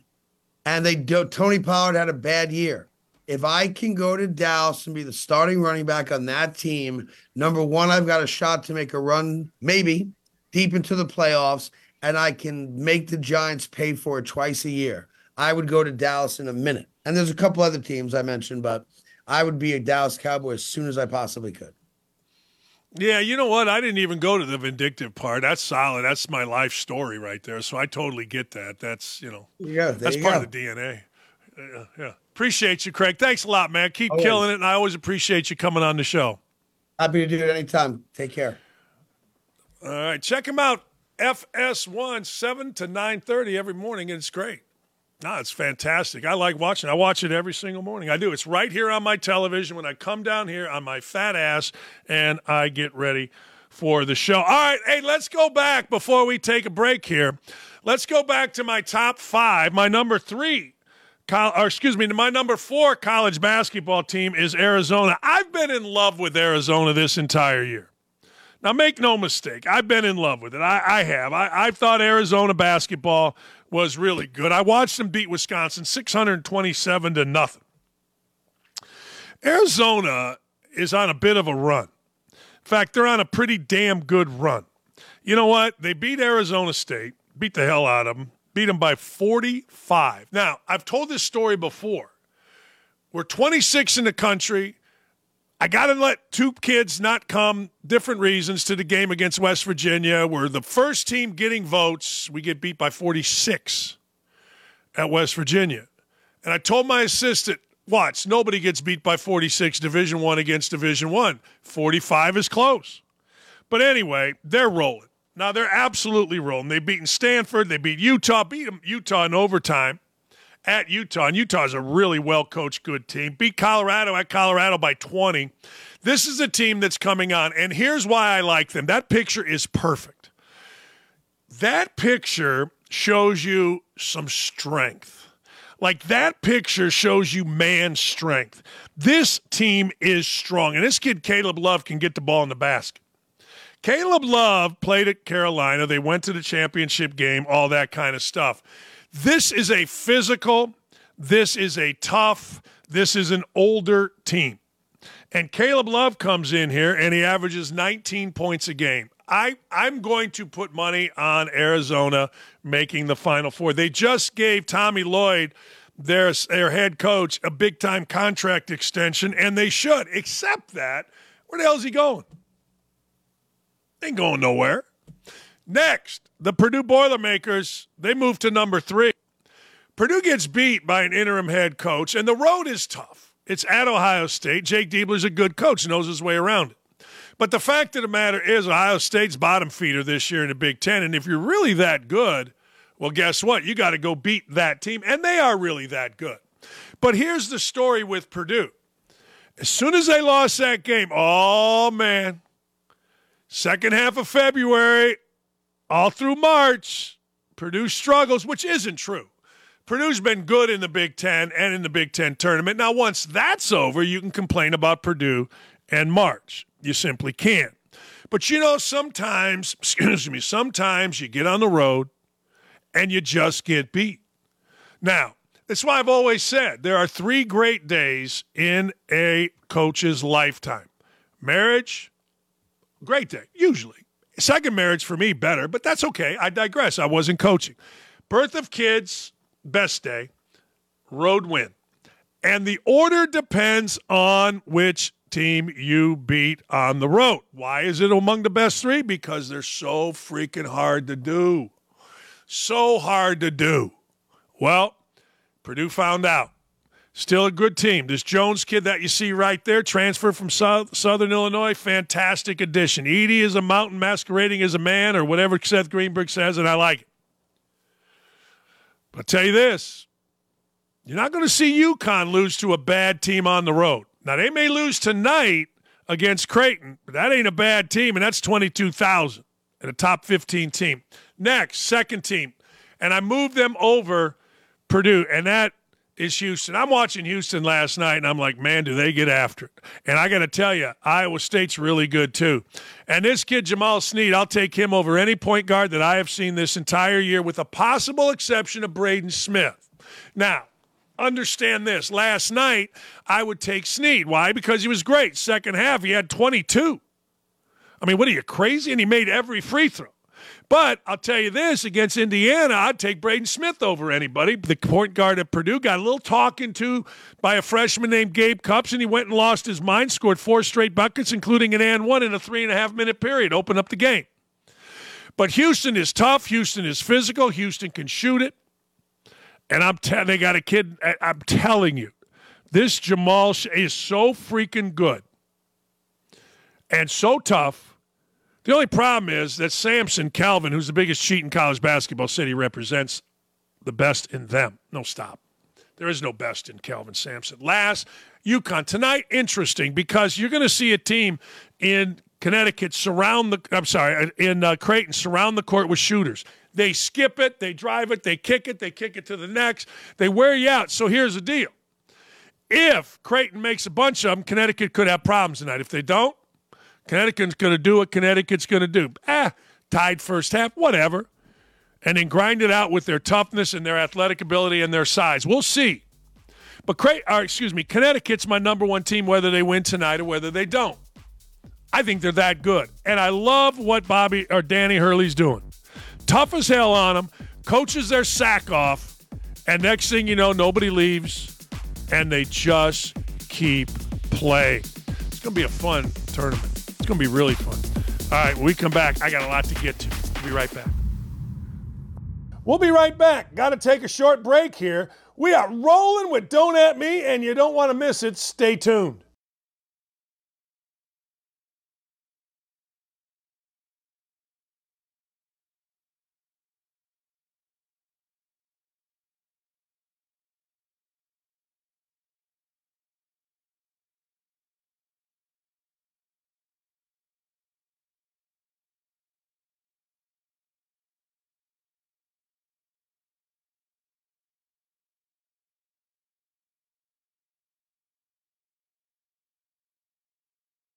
Hey, welcome back. What a great time. 2 of my favorite people to interview. It was. I mean, what a great day. Hammer time. And, of course, Craig Carton. I love Craig Carton. I like watching him. I think he's interesting. I think he's fun. I mean, I get it. A lot of people have a problem with Craig. That's them. Not me. See, I like people with an edge. I can't be around the holy. It's like that Billy Joel song. Only the guy, come out, Virginia, don't let me. I mean, I just like being around, people. That's why I actually liked working for Calvin Sampson. I did. Until I realized he was a freaking criminal. Not a criminal. He was doing stuff that I'm like, hey, look, we ain't doing that stuff. All right, here's a guy I really liked. I recruited this kid, Jacques Vaughn. Jacques Vaughn was a player that I loved. I would fly out to California. I would go to John Muir High School and just have lunch with Jacques Vaughn. And I'd go see this big kid, Richard Mandeville, who never really panned out at Indiana, but he should have. Anyway, so I would go and hang out. Jacques Vaughn was a poet. I actually got followed one time into, and this was bad business, into a cul-de-sac by some gangbangers in that area. I mean, the car was bumping, and they were giving me, and I'm like, man. But you got to stay strong and make them think you're either a cop or a coach, which is what they did. But here's the story with Jacques Vaughn. He was, I thought, coming to Indiana. Roy Williams was recruiting him hard. Steve Fisher recruiting him hard. He was going to go visit Indiana last. He was going to visit Kansas and Michigan. Coach Knight told me, nope. If he's going to visit Michigan, then he cannot come to Indiana. Call him. I'm like, what? Yep, you can't be a kid that likes Michigan and those clowns and Indiana. I said, Jacques, is there any way you cannot visit Michigan? He goes, no, I got these visits set up. I go, well, then we're done recruiting you. Jacques Vaughn then, just made shot after shot. He wasn't a shooter, but he made shot after shot against us in an epic game in Allen Fieldhouse. I digress. He has been fired. They are 21-33. He's the coach of the Brooklyn Nets. And look, all you got to do is know anything about the Brooklyn Nets to know that ain't Jacques Vaughn's fault. Let's be honest. That ain't Jacques Vaughn's fault. Today, tomorrow, the damn next day. So good for him. Good for him. Cam Newton is fast becoming, he'll get a job. He'll be on ESPN because Cam Newton is a perfect DEI hire right now. He just talks. So Cam Newton said this: the coaching stunk for the 49ers in the Super Bowl. Field goal versus touchdown. That's not Brock Purdy. Why did they receive the ball first? It was Tony Romo who mentioned this. When you know what you have to get, now you have 4 downs to get it, not 3. The 49ers, they were just trying to get points. And that is not Brock Purdy's fault. That's bad coaching. There's too many people who was exposed. They didn't know the real rules of overtime. Okay. It's easy. You dress like a clown. You look like an idiot. You're trying to fine. Good. Hey, we talked about Anthony Rendon earlier. Anthony Rendon, I am not going to lie to you, was one of my favorite baseball players. He was. When he was playing, I just liked him. I thought he was cool. They won a championship, I think, with Washington with him as the third baseman, and I'm not going to lie to you. They won me a lot of money. I'd put $100 down on him September 1st, and we won. But Anthony Rendon, well, here's the deal. I always equate these folks. Remember when Clarissa Thompson, the little sideline girl turned host, started talking about how she made stuff up? Here, you get too comfortable. You get too comfortable, and you're not used to it. So Anthony Rendon got comfortable. He said, baseball has never been a top priority for me. It's just a job. I do this to make a living. My faith, my family come first before the job. So if these teams come before it, I'm leaving. That's great. But why do we have to hear that? Why is it something that those of us that love baseball, that would give anything to be in this guy's position, why is it that we have to hear that? Guys making over $200 million this contract. And we got to sit there and listen to this. So now every time he kicks a ball, we're going to be like, he doesn't care. Plays like he doesn't care. Got in a hassle with a fan last year, so he must care a little bit. It's tough to go out there every day because baseball is a fairly brutal sport on a day-to-day basis. But I just don't understand. See, people get comfortable. They think they can say anything. Only guys my age can say anything. Or maybe not. But long story short, we don't need to hear that from a guy making over $200 million. To do what? Like, if you're running a huge company, if you're the president of Eli Lilly, and every day you're looking at the stock quotes and you're responsible for this, that, and the other, all right, you know what? Maybe I'm not mad at hearing this. But a baseball player who gets to play a game for that kind of scratch, who probably couldn't do anything near enough to make that kind of money, who can? It just kind of pisses me off. Do we have the fight over endless shrimp? Do we have the video? If we have the video, then I'm going to talk about this story. I'm not sure we have the video. Do we? Hello?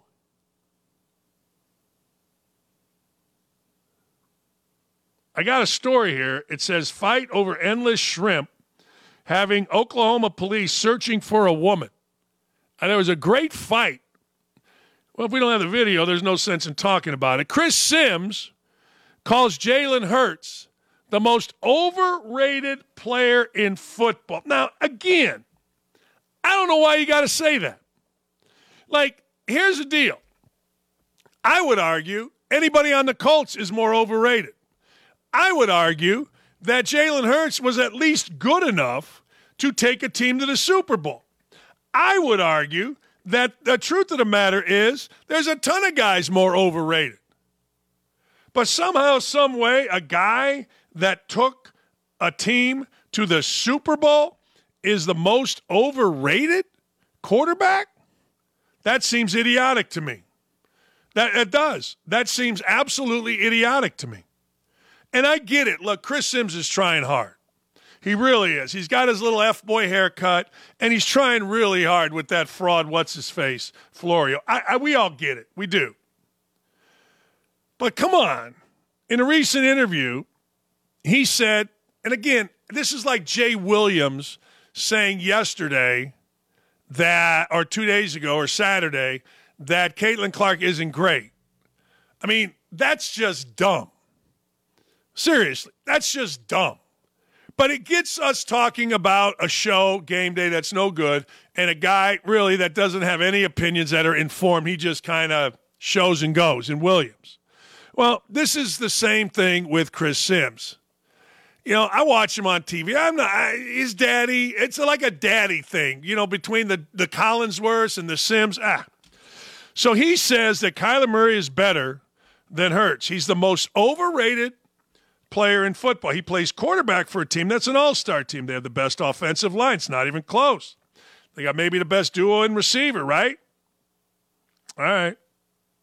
Sims ranked, 25th of 40 quarterbacks. He put Carson Wentz and Zach Wilson higher on the list. Leadership, personality, effect on – okay, great. You know, it is amazing. Like, when I was at ESPN, or even on this show, I'll say some wacky things, but there isn't one of you that can say I'm not prepared when I say it. And not one of you can say, well, you know what, when I went back and actually thought about what Doc had said, he was kind of right. But honest to God, all you got to do is look at anybody on the Colts. I tell you right now, in the world I live in, there's nobody more overrated right now than Anthony Richardson. People actually think Anthony Richardson is a good player. Anthony Richardson is pretty good around the goal line. Not bad. And that's a good thing to be. That's like Chris Carter being all he does is catch touchdown passes. But he threw for about 56%. He got hurt. I mean, what? A lot of overrated dudes in the NFL. I remember when the Colts signed a guy named Yannick Ngakoue from the Raiders. I think Mike Lombardi came on this show.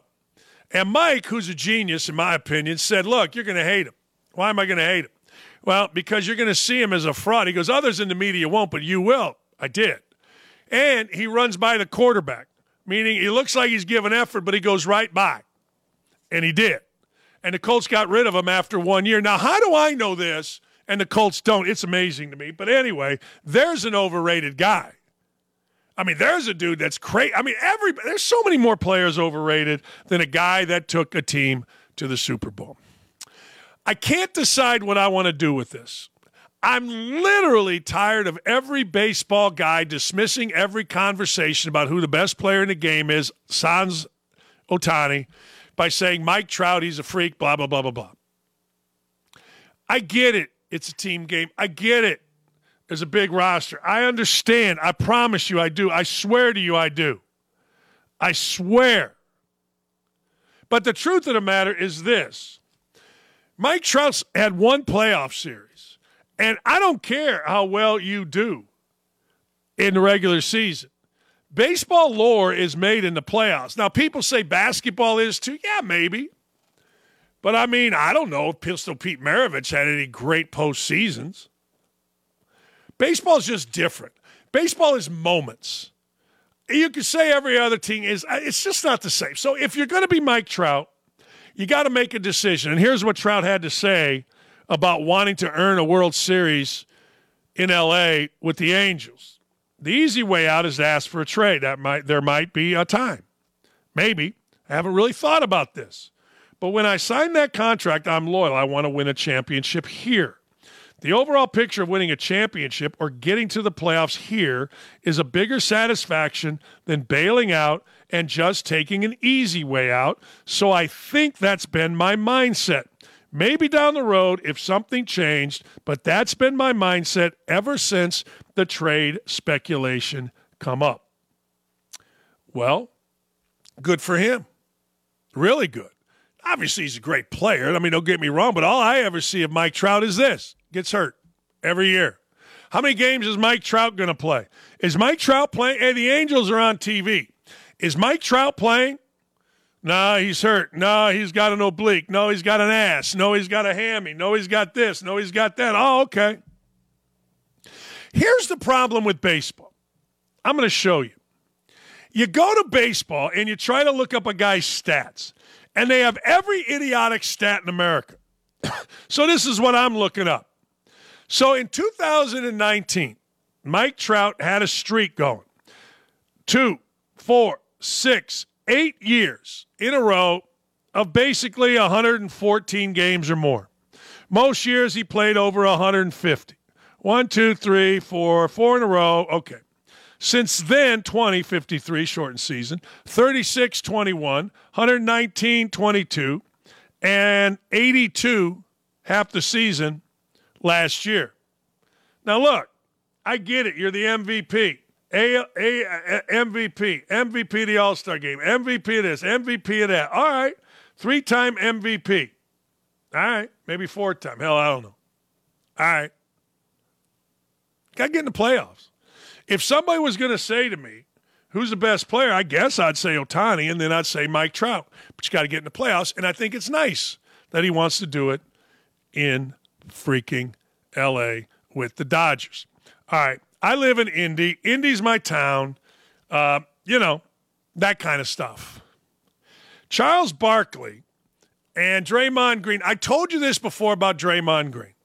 All Draymond Green's trying to do with his career is get the Charles Barkley seat. Now, Charles Barkley is likable, lovable. Draymond Green's an idiot.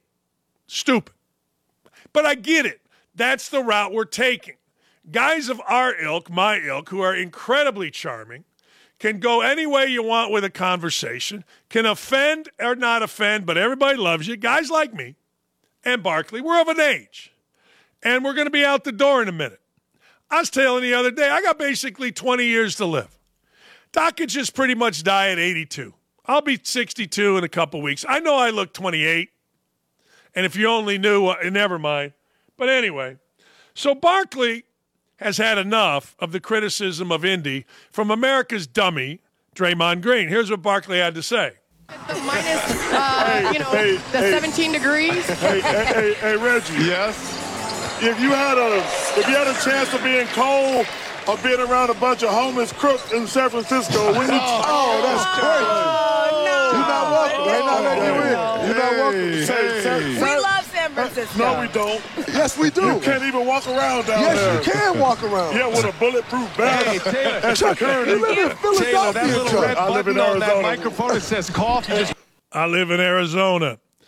I'm just telling you, man. They were mad it was 17 degrees. Look, Indy, we had a weather problem. Hey, look, the All-Star game weather made up for it. When the Super Bowl was here, which is early February, we had like 60-degree day. I talked about it. I used to walk around in shorts from our studio to Radio Row where I did my show. It was great. But the fact of the matter is simply this. The fact of the matter is I don't care what Draymond Green has to say. I only care what Charles Barkley has to say. And Charles Barkley was, well, frankly, he was one of the guys defending Indy. He said that people in Indiana really know hoops, and Charles Barkley is not wrong. In 49 other states, it's just basketball. All right, you know what it is. You know what time it is. You know I love it. Woke-a-dope me. Let's go, ladies and gentlemen. Woke-a-dope me. Woke-a-dope, friend. Oh, man. I tell you what, she puts on that hood, yo. She gets her Ebonics book out and brings that cash. See, you got to understand about Franny Willis. It's a black thing. Oh, it is. I mean, you keep heavy cash around all the time. You bring your married boyfriend with you and you shtup. And while you're doing that, we should have known, because there is video of Franny Willis back in the day talking about how you need a DA that won't have sex. It's Amazing World, people. Won't have sex with her coworkers. Okay. It's an amazing day. No, it's really an amazing time. So what does she do? She's giving it to the coworker. Now, the coworker is an idiot. I mean, he sits like an idiot, looks like an idiot. I'm sure he's a genius compared to Franny Willis. But if you're having sex with that, man, a little pride, I mean, just a little pride. I get it. There's a thrill. It's a coworker. I do. I get it. I do. But the fact of the matter is, hey, look, just don't be a hypocrite. Next! I'm a little hazy about what happened here, but I'm sure Trump had a hand in it. That's right. That's right. He could have stopped at I'm a little hazy.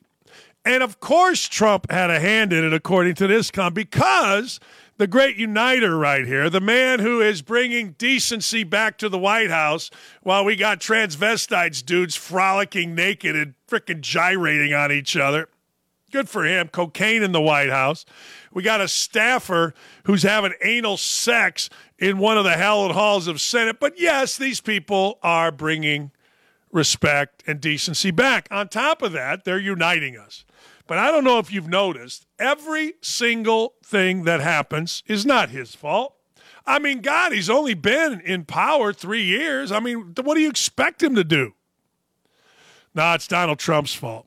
And people buy it, which is fascinating to me. People buy it. That's pretty good. Next. Oh, man, our Democratic mayor and governor are destroying my state. I'm done. Next time I'm voting for a different Democrat. That's funny. Because that's no lie. Every time I see an African-American inner-city person stand up and say we're voting for Trump, I say, finally, you're waking up. I mean, Draymond Green said it best. Man, the brothers keep voting for Democrats, and the brothers stay poor in cities. Now, he walked that back a little bit, but he's not wrong. I mean, honest to God, look, I don't know if Republicans have a better plan. I have no idea. But I know this. These clowns are just pandering to you. That's it.